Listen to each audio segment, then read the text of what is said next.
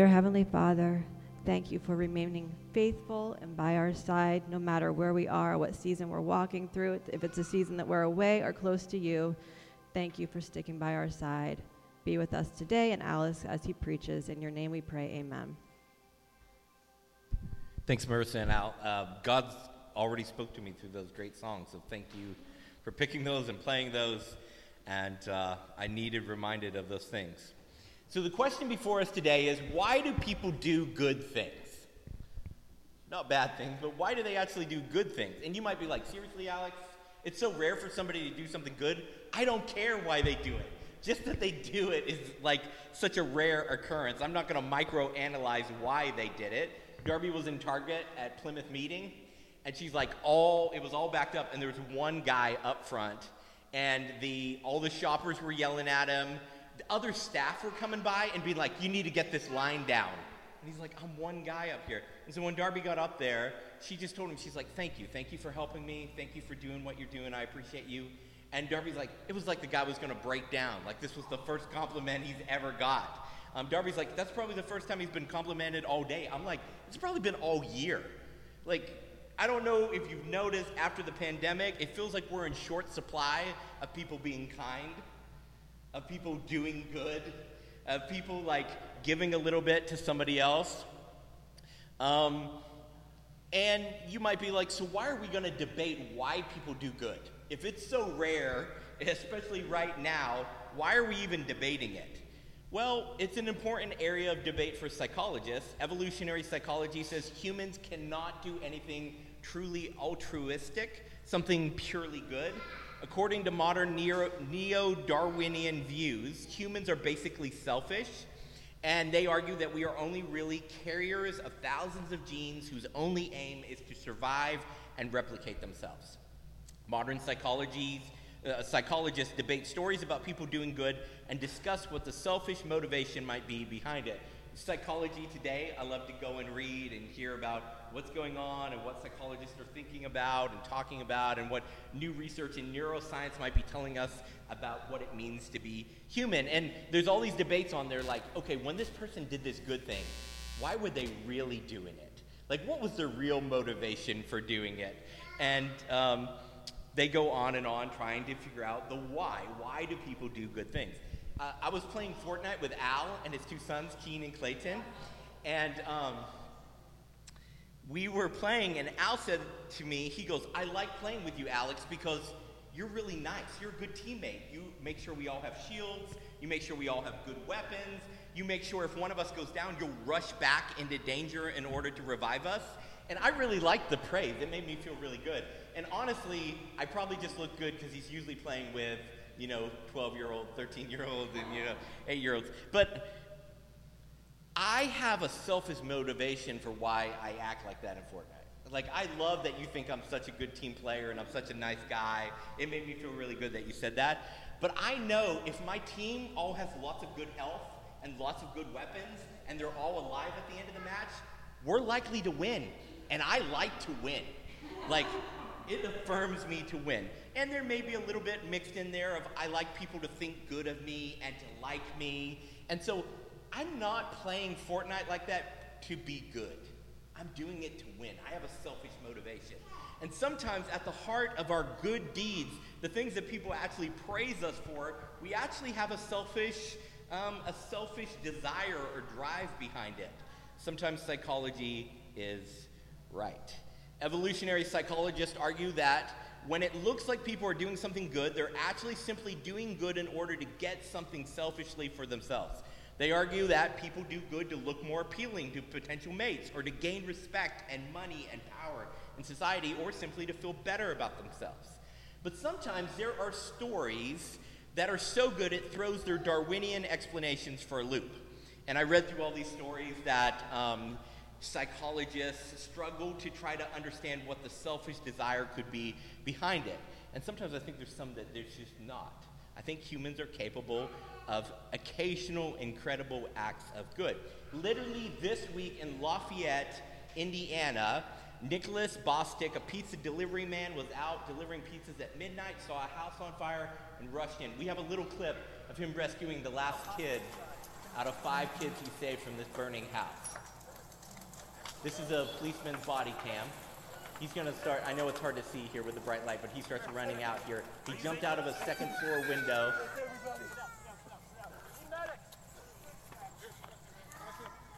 And this is the 6-year-old here, the youngest child that he rescued. Hey, we got to get away from the house, okay? Walk across the street with me. All right, sit down. Let's get him away from the house. You're okay, baby. You're okay. Hey, sit on the grass for me, okay? Hey, where are you hurt? Arm? So his arms were all cut up from jumping through the glass. He had also inhaled a lot of smoke and had spent some time in the hospital. He's out of the hospital now. He's back home. But he ended up saving these 5 children. I cut the video off, but as it goes on, in between oxygen breaths, he's just saying, "Is that baby okay? Is the little baby okay?" And they're like, "Yeah, you did good, man. You did good." So what leads somebody driving by to see a burning house and not just call 911, but to break down their back door and go in and get all the kids who were in there out, to rush in and suffer danger to himself? If you go to the next slide, Darby watched this documentary yesterday, and I was like, I'm going to put this in my sermon. This fits so perfectly. Jose Andres owns 30 restaurants. He's a world-renowned chef. And during the earthquake in Puerto Rico, he was like, I need to go there and feed people. And so he goes down there and starts setting up kitchens and eventually starts a nonprofit called World Central Kitchen. Go online. I've never heard of them. They're literally feeding people in disasters all over the world. Initially in Puerto Rico, though, in this documentary, they were talking about he gets there and he's putting out his own money to feed people and set up these kitchens. And he's literally spending like $70,000 a week buying food and giving it out to people. And so he starts reaching out to these government organizations, and he's like, I need help. I can't do this. I've maxed out all my credit cards. I've maxed out all my line of credit. I need to keep feeding people. People are hungry. And he's on the phone with like FEMA and the Red Cross and stuff, and they're like, you're just doing this to get rich, aren't you? And he's literally sitting where it's all been wiped out by earthquakes, and he's feeding like tens of thousands of people every day, and they're like, we think you're just in this for the money. He's like, I'm taking $0 from this. I've maxed out all my own money. Like, if I buy something down here, I buy it on my own account. Like, I get nothing from this. These are hungry people. They're like, well, why would you do it if you're not getting rich? He's like, because people are hungry. And it's like their brains can't even process. They're like, there's no reason that a human would do this unless somehow you were financially benefiting from it. When people love people without strings attached, without ulterior motives, it surprises the world. The church, the disciples of Jesus, students of how Jesus lived and loved, are designed to surprise the world with acts of good without ulterior motives or selfish motivations. But unfortunately, the American church has fallen in love with ROIs, return on investment, a business model of church. We have a Christianity that does good in order to get something from people. We no longer surprise the world. We've made the world cynical because they realize that when we do something good, we want something from them. We want their money or their time. We want their attendance or their allegiance or sometimes their silence. Churches spend a disproportionate amount of time talking about the wrong things people do. Growing up in church, that's all I heard about, right? Like, stop doing this and this and this and this. And we need to talk about that. But rarely is attention given to the right things that we do for the wrong reasons.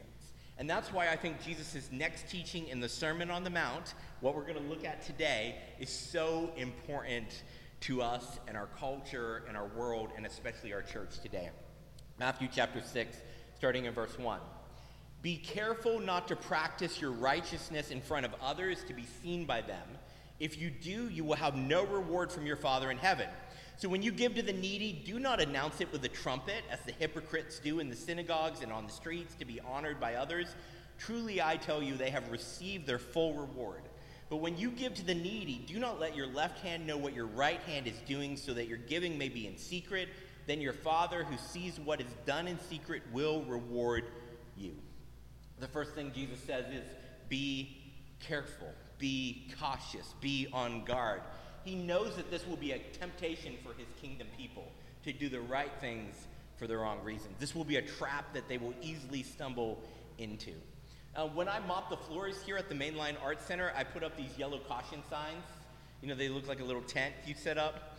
Because I've seen how easily people can get moving too fast and not realize that the floor is wet and slip and fall. When people here repeatedly touch something hot, like one of the kilns downstairs or one of the ovens, I put up a caution hot surface, do not touch sign.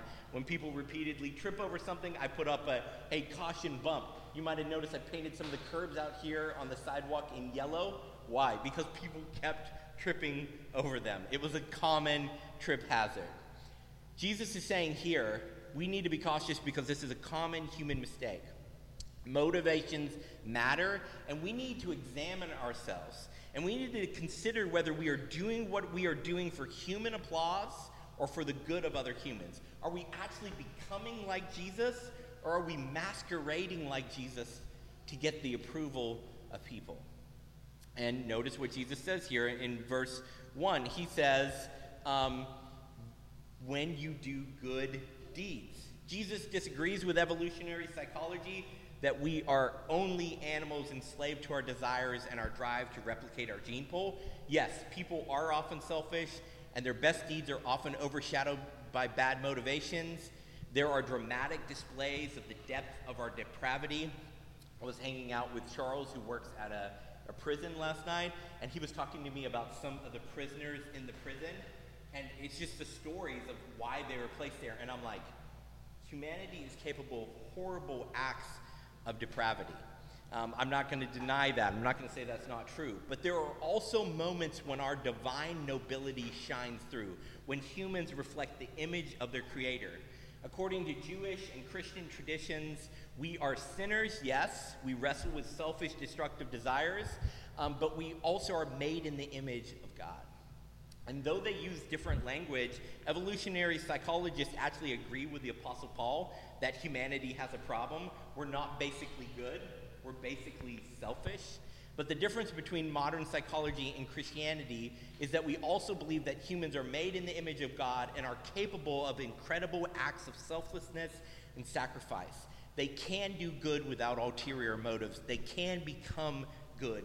They can become like God. When we become students of Jesus, when we come to him and learn a new way of being human from him, he promises to empower us with his Spirit, to give us a new supernatural strength to change from the inside out. That doesn't mean our old nature goes away, but it means we start on a journey to become a person of peace and an agent of love, just like Jesus was. In Galatians 5:17, the Apostle Paul says, "For the flesh desires what is contrary to the Spirit, and the Spirit what is contrary to the flesh, and they are in conflict with each other, so that you are not to do whatever you want." Do you feel this inside of yourself? This tug of war between, you're like, I know I shouldn't do that, but man, I want to do it. And like, I know I should do that, and I just do not want to do that. You know, whether it's going to the gym or eating healthy, or whether it's something more spiritual, something moralistic, it's something inside of us. There's this war between the flesh and the spirit. Evolutionary psychologists call it our lizard brain, the animalistic, selfish part of our DNA that just wants what's best for me regardless of who it hurts. The writers of the New Testament call it our flesh. Regardless of what you call it, only Jesus offers a solution. And this is his solution. Come, apprentice under me, live out my teachings, and I will make you a new humanity. I will empower you with my Spirit. I will make you agents of my coming kingdom. Now, if you've been following along with us in the Sermon on the Mount, you'll likely have a dilemma here. Because what does Jesus say in Matthew 6? Be careful not to practice your righteousness in front of others to be seen by them. But does anybody remember what he said in Matthew chapter 5, verse 14 through 16? He says, you are the light of the world. A town built on a hill cannot be hidden. Neither do people light a lamp and put it under a bowl. Instead, they put it on a stand, and it gives light to everyone. In the same way, let your light shine before others, so that they may see your good works and glorify your Father in heaven. In chapter 6, he says, be careful. Don't show your good deeds in front of people to be noticed by them. But in chapter 5, he said, that's exactly what you need to do. So is he contradicting himself? No? What do you think? No? Got a couple of, why? Why is he not contradicting himself? He's speaking about motivation. Good job, Darbs. It's like you heard me preparing for this message. He makes it clear here in verse 6, or in chapter 5, that we are to shine our light.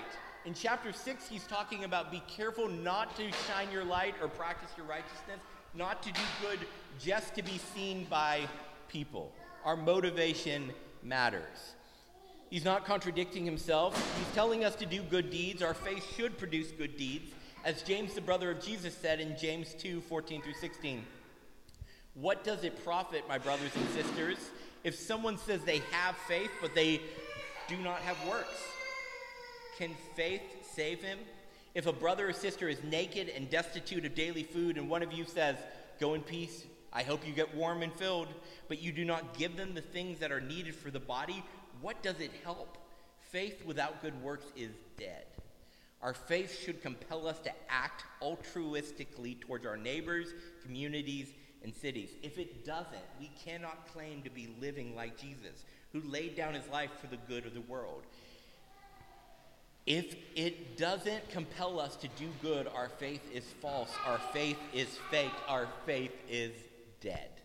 Jesus is warning us to do good things, but not to do them for the wrong reasons, to check our motivations. Much of the good that the American church has done has been to gather more people in buildings, take more of their money, and achieve more control over society. Our motivation should have been love, but instead our bad motivations revealed to our culture that our faith was dead. Our motivation has not been to help people. The words of Chef Jose from World Central Kitchen, this is what he said. I thought it was so good in the documentary. Charity seems like it's about the redemption of the giver, when charity should be about the liberation of the receiver. So often we make what we do for others about us instead of about them and what they really need. How often do we as churches forget this? How often do we do things because it might benefit us somehow, instead of remembering that we exist for the benefit of others? To Jesus, our motivation matters because he isn't interested in just what we are doing. He is deeply passionate about who we are becoming. There are times that I stand up to share God's word with you, and I think, I want to be acknowledged as a great speaker. I want people to affirm me as a deep thinker. I want people to say, well done, and make me feel good about myself.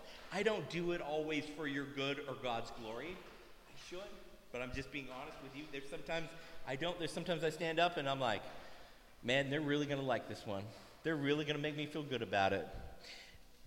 It is easy, so easy, to subtly dismiss the selfish reasons that we do good, to push them to the back of our minds and to focus on the results. The why always matters, sometimes way more even than the what. Jesus calls those who practice religious piety for attention or affirmation hypocrites. Now, most scholars don't think that the Pharisees that Jesus is referencing here actually blew trumpets.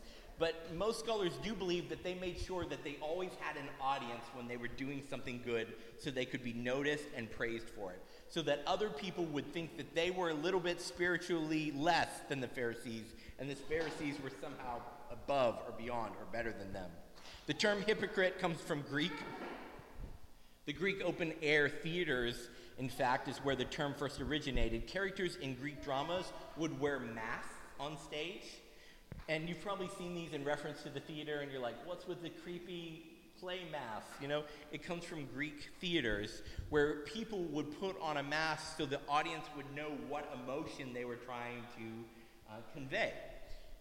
What Jesus is saying is, some of us are hypocrites. We're masquerading as being him, but we're not actually becoming like him.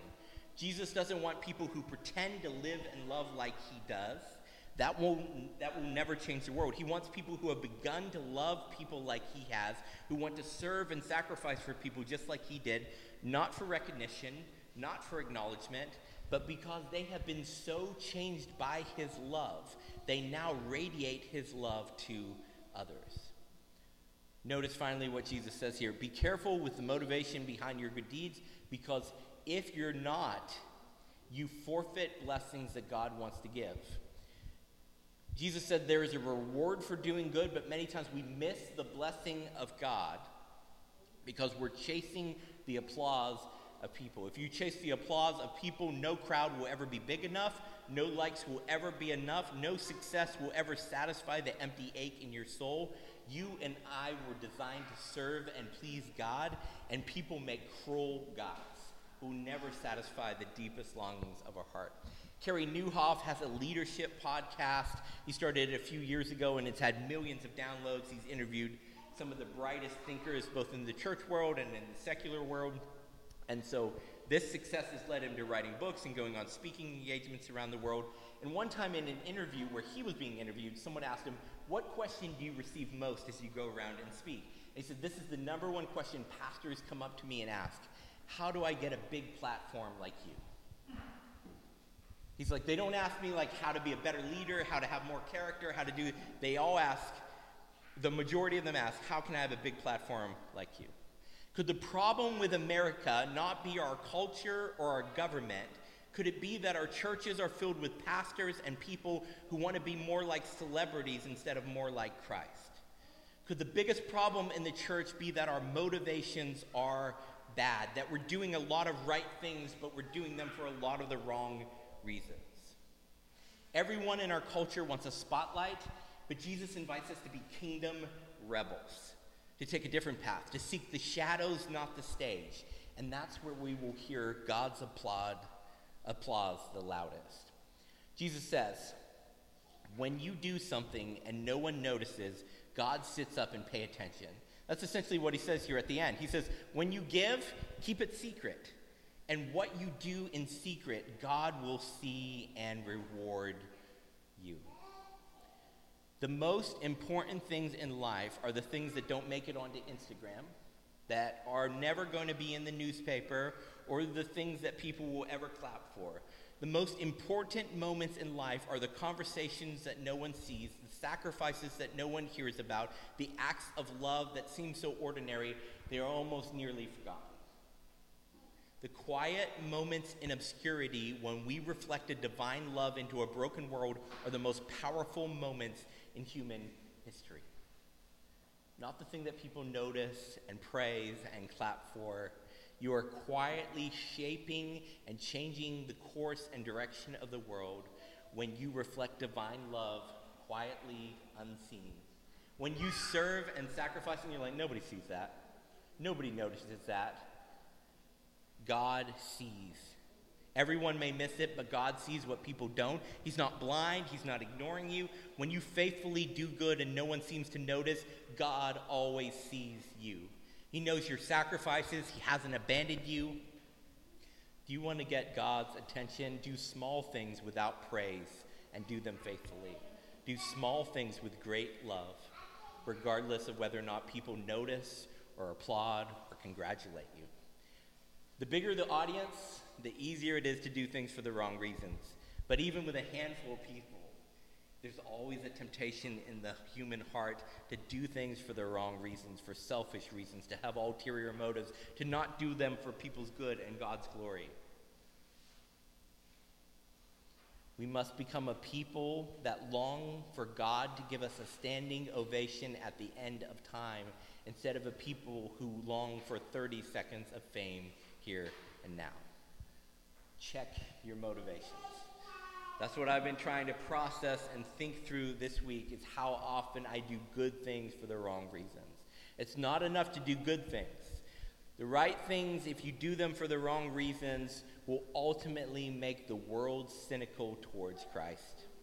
Until our motivation is love, we will see people as objects to be used instead of as divine reflections to be served. And so I want to leave you with this question this week. Why do you do good? Take some time. Think about it. Pray about it. Invite the Spirit, the Holy Spirit of God, to reveal to you, do I have some bad motivations? Do I have some selfish motivations? Sometimes do I do the right things for the wrong reasons? And practice the spiritual discipline of confession. Find someone and say, man, I've been doing some of these things for the wrong reason. Let's pray. Lord Jesus, thank you for this teaching. Thank you for the Sermon on the Mount. And thank you for this reminder that as kingdom people, sometimes we can do all the right things, we can say all the right things, and our hearts can still be hearts that aren't aligned with you.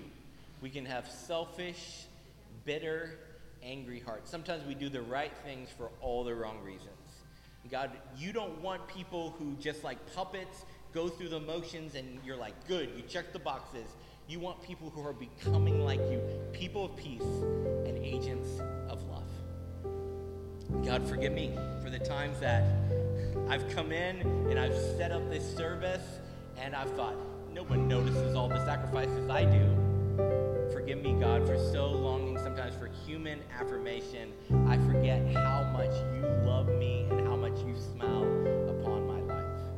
God, forgive me for the times that I've stood up here and I've been like, this teaching is really more about me seeming intelligent than it is about making Jesus seem good and loving and available to everyone. Forgive me for the times that I've done the good things for the wrong reason. God, help us this week. Fill us with your Spirit. Help us to sense when our motivations are bad. Help us to correct those.